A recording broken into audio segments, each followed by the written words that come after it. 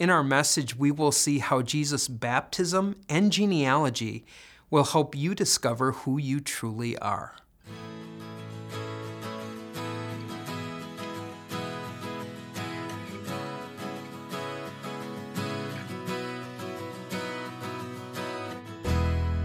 Hi, my name is Dan Slow from pastor at Crosswalk Church in Phoenix, Arizona, and I'd like to welcome you as we continue our Investigating Jesus message series. Right now, we are in the second part of Luke chapter 3, and as we begin, it might help you to know a little bit about the Christian church year. We know 2024 started January 1st, but the Christian church year usually starts sometime around December 1st. And it starts with the time of Advent, getting ready for Christmas, and then December 25th is Christmas. And the Christmas season lasts 12 days, and that's where you get the song, the 12 Days of Christmas. And that's the way the Christian church really celebrated Christmas. It seems like today we start celebrating Christmas December 1st, that there's this huge buildup, and then it kind of ends abruptly on Christmas Day. But that's not the way that it was. There was a 12-day celebration of Christmas, and that ended on January 6th with something called Epiphany, the Epiphany season. And Epiphany means appearance. It's the time when God wanted Jesus to be seen by the whole world as the Savior of the world. And during the Epiphany season is where Jesus shows himself. So January 6th, that is always the day of Epiphany, and it's celebrated with the coming of the wise men, which Luke doesn't record. But then in the church year, what the church does is always the Sunday after Epiphany, it's the same reading that they use every year, and that is the baptism of Jesus. Because it's the baptism of Jesus that's really the start of his ministry, and a way that God wants the world, he says to the world, here he is, here is the Savior, here is the promised one. Find out who he is, listen to him, follow him, he is your Savior. And so today in Luke chapter 3, we're going to see that spirit of Epiphany, Jesus showing himself as we go into our part 2, where Jesus shows himself to be the promised one who has come into the world. So we go today in Luke chapter 3, beginning with the 21st verse. It's a short section, really, a couple verses that Luke uses to tell about Jesus' baptism. And so we read, "When all the people were being baptized, Jesus was baptized too. And as he was praying, heaven was opened, and the Holy Spirit descended on him in bodily form like a dove. And a voice came from heaven, 'You are my Son whom I love. With you I am well pleased.'" Just a couple verses, but these verses are very important, and for a number of reasons. So we're going to take a look at this, and the first one, as we look at the baptism of Jesus and why he was baptized, is connected to those words from God where he said, "This is my Son whom I love. With him I am well pleased."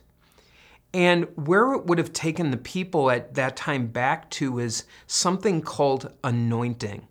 And anointing was the way that God would let the people know who the promised king would be, who the promised priest would be, and who the promised king would be. I think I said that, prophet, priest, and king. Those are the 3 offices that were anointed.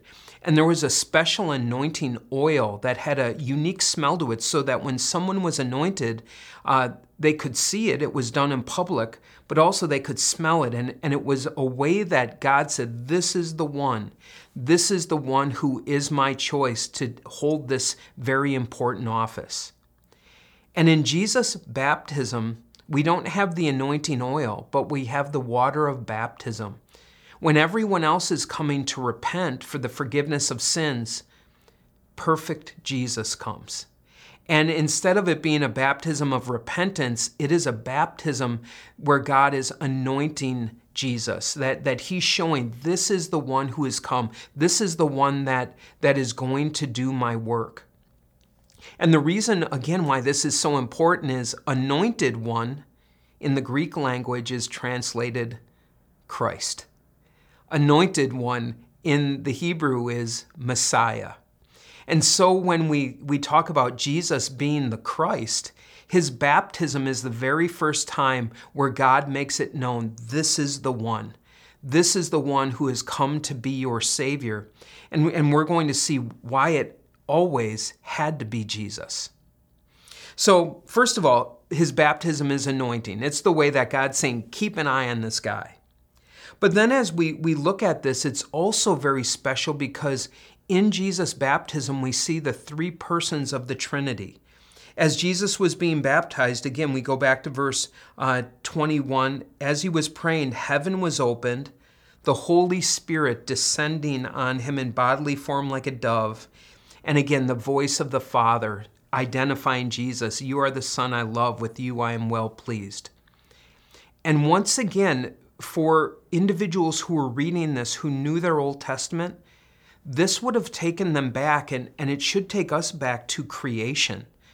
Because it was at creation where you have God creating the heavens and the earth, and all three persons of the Godhead were there. The Father creating the world through his voice, through the Word. And we're told that Jesus is the Word, that everything was made through him. And if you go back in Genesis 1, it also says that the Spirit of God was hovering or fluttering, whatever word the translation would use, over the water. And what's interesting about that word is that it's a word hovering over the water, or fluttering over the water, is a word that is also used to describe the unique sound that a dove makes when it flies. And for those of us who are in Phoenix, I'm telling you, if you do this, sit out on your porch at nighttime when the doves are flying, and if you shut your eyes, or if you even, I like to go dove hunting, if you shut your eyes, you can hear them before you see them. It's a very unique noise, and it's that noise that God uses to describe the work of the Holy Spirit. And it shows a little bit of the mystery of it, and it shows that the Spirit kind of moves in a very unique way. And so it makes this connection between baptism, the baptism of Jesus, where Father, Son, and Holy Spirit are active, and creation, showing that this is, again, the start of this ministry where the Christ is coming. And for all of us, it's a new start, and we get to see it right from the beginning. The final point, I guess, I would make is why Jesus was baptized. As I said, he didn't need a baptism of repentance because he had never sinned. And it also is what makes his baptism unique. Everyone else who was baptized, crickets. There was no God coming and saying, oh, this person's without sin. This is my son whom I love. No, everyone else who came for a baptism of repentance needed to repent. And they knew it, and God knew it as well. But the reason why Jesus was baptized was also part of him being our Savior. That part of what Jesus did as our Savior, giving his life on the cross, that he also needed to live the perfect life in our place. And in his baptism, what Jesus is doing is fulfilling the righteousness for us. And so now when we are baptized in the name of the Father and of the Son and of the Holy Spirit, it's as if God is looking at each and every one of us and saying, this is my child, this is my son, this is my daughter, with whom I am well pleased. And God is pleased with us because of what Christ has done for us. One Bible commentator said this: Jesus was not purified in his baptism, but he was baptized to purify all those who would be baptized. And again, so it's this, he wasn't purified, he was already pure. But through his baptism, it was so that all of us could be purified, sins washed away through our baptism, through the work of Jesus Christ. So that is this part of baptism. And then the second half of Luke chapter 3 goes into a genealogy.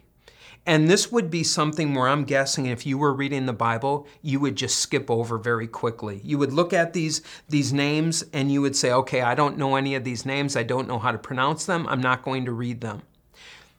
My encouragement, I'm not going to read all of them to you today because I think it would also maybe be a little boring for you because you don't know the names and you don't know the people. But I'm going to encourage you to go to the YouVersion Bible app. I know that's one that we use at Crosswalk, YouVersion Bible app, and go to this section. And in YouVersion, if you're listening in the NIV or the New Living Translation or a number of other translations, you can listen. That as you read, you can also listen. And I encourage you to do that, to go through these names, just to listen to them at least once. And the reason why is this, I want you to think about you getting an ancestry test. I don't know if you've done it. I don't know if you would want to do it. But I don't know if you know, Ancestry.com was sold for $4 billion in 2020. And the reason why is people care about this. That people want to know about their genealogy and their ancestry. And then, because although these names, you look at them and you say, well, they don't make any difference to me, I guarantee your genealogy makes a difference to you. And so you want to know these names. You want to look at them and find out. In the Bible, in the Gospels, there are two different genealogies of Jesus. One of them is in the book of Matthew. And in the book of Matthew, it starts with Abraham, goes through David, and ends with Jesus. And that genealogy, the reason why it starts there and then ends with Jesus, is to show that Jesus is the promised one who came through Abraham, through David's line, and is the Messiah. He is the King. And when you think of a genealogy that goes that way, I want you to think of the monarchy in England. And if you remember with Queen Elizabeth, if you remembered of who was going to follow her as the next king or the next monarch who would rule, and all of that has to do with genealogies. And so they need to be able to go back to find out who the rightful heir is and the rightful monarch, the rightful one who is going to take the throne. And that was the purpose of Matthew's genealogy, to show that Jesus is the king. Jesus is the promised one from David. But this genealogy is a different one. This genealogy starts with Jesus and goes backwards. And I think this is the type of the genealogy, the ancestry that you and I are looking for. It's what millions and millions of Americans have done because they want to know their identity. They want to know, as they go back, who my parents, who my great-grandparents are, where do I come from, what does it mean for me, because that's important. I care about that. And as we look at this with Jesus, it's given because Luke is showing this truth with the baptism that Jesus is true God. This is the Son whom I love, with him I am well pleased. It shows Jesus' deity. And then following immediately is the origin of Jesus through his earthly parent, through Mary, that it goes all the way back to the beginning, to Adam, and ultimately from God. Now, verse 23 says, "Now Jesus himself was about 30 years old when he began his ministry." So again, Jesus is 30 years old. He was the son, so it was thought, of Joseph, the son of Heli, the son of Mathath, the son of Levi, the son of Melchi. And again, I'm not going to read all of those, but what you're going to see there, this genealogy, there's a number of speculations about it. And one of them is that this actually might be Joseph's father-in-law, that this goes back on Mary's side because she is the parent of Jesus, kind of from the earthly sense. It's the Holy Spirit and Mary. And so as you look at that, that's just something to be aware of, because in Matthew, it seems to come through Joseph, through the family line. So you're going to see that these genealogies are a little bit different. The second thing that I would encourage you to do then is, as you go through this genealogy, to go down and get to different people that you do recognize. And as you read the Old Testament, and for instance, right now, our church is going through a reading plan where we're reading through the whole Bible in a year for those who are interested. And part of that is the Old Testament history.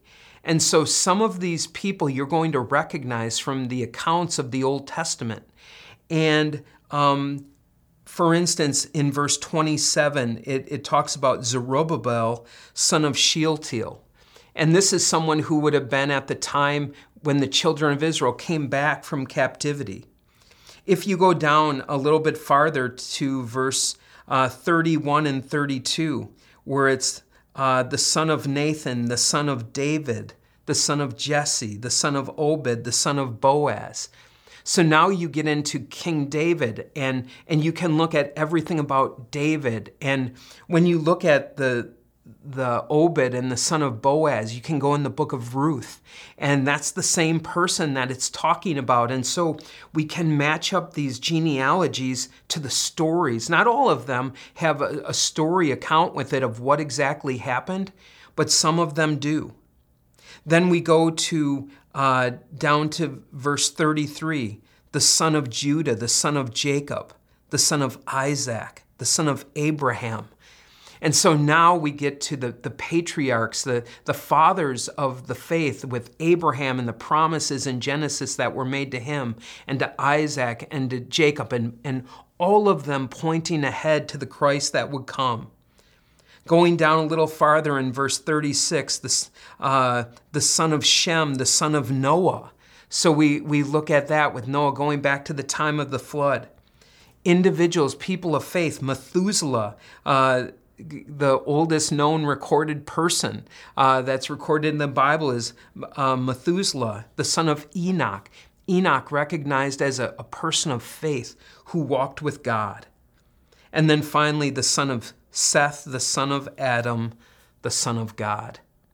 Taking us all the way back now, full circle from Jesus, his genealogy of Jesus, born of Mary, now going back, and it's gone full circle, going back the Son of God. But the point is it shows his humanity. And why is this important? Why does this matter? Because it lets us know why Jesus came into the world. He is the Christ. He is the God with whom God is well pleased, and he's man, son of Mary. And that makes him the Savior that we need. We need him to be a man, to live under the law, to die our death. We need him to be the Son of God so that his life, his perfect life, can be given for ours, and that ransom be paid. And so as you look at this today, and take a moment, I hope, later to go through this genealogy, maybe see how many names you recognize. The final truth is this is also your spiritual genealogy. And what it shows is that through Jesus Christ, through his perfect life, through his innocent suffering and death paid for yours, through his resurrection, you are a child of God. And in that way, this becomes your spiritual genealogy, if you will, looking back at the people of faith who have gone before you, to see the faithful God who from generation to generation to generation was faithful to his people. One final, maybe genealogy, I don't know if I would call it that, but list of names that I'd like you to think of as we close is one that's recorded in the book of Revelation, and that is the book of life. And the reason why is because as we go through this, you might not know who Mattathias is, or Josek, or Jonan, or Risa, but God did, and he did not forget. And he hasn't forgotten. Thousands of years later, these are individuals that are known by God. And I'm telling you that your name through Christ is written in God's book, that he does not forget who we are. He remembers that we are his children through Jesus Christ. Let's pray. Dear Lord God, we thank you that Jesus came into the world, and we thank you that he is the Son of God and the Son of Man, 100% God, 100% man, because that is exactly the Savior that we need. Lord, thank you for anointing him, showing him to be your choice as the Savior of the world. And so through this Epiphany season that we can keep our eyes on him as he shows himself again and again to be your Son and our Savior. And finally, Lord, as we go from here, help us to remember all the time that we are your child. We are your children. I'm your child. We are your heirs of heaven. And so always help us keep focus forward at what is yet to come. And it's in Jesus' name we pray. Amen. Now may the Lord bless you and keep you. The Lord make his face shine on you and be gracious to you. The Lord look on you with favor and give you his peace. Amen.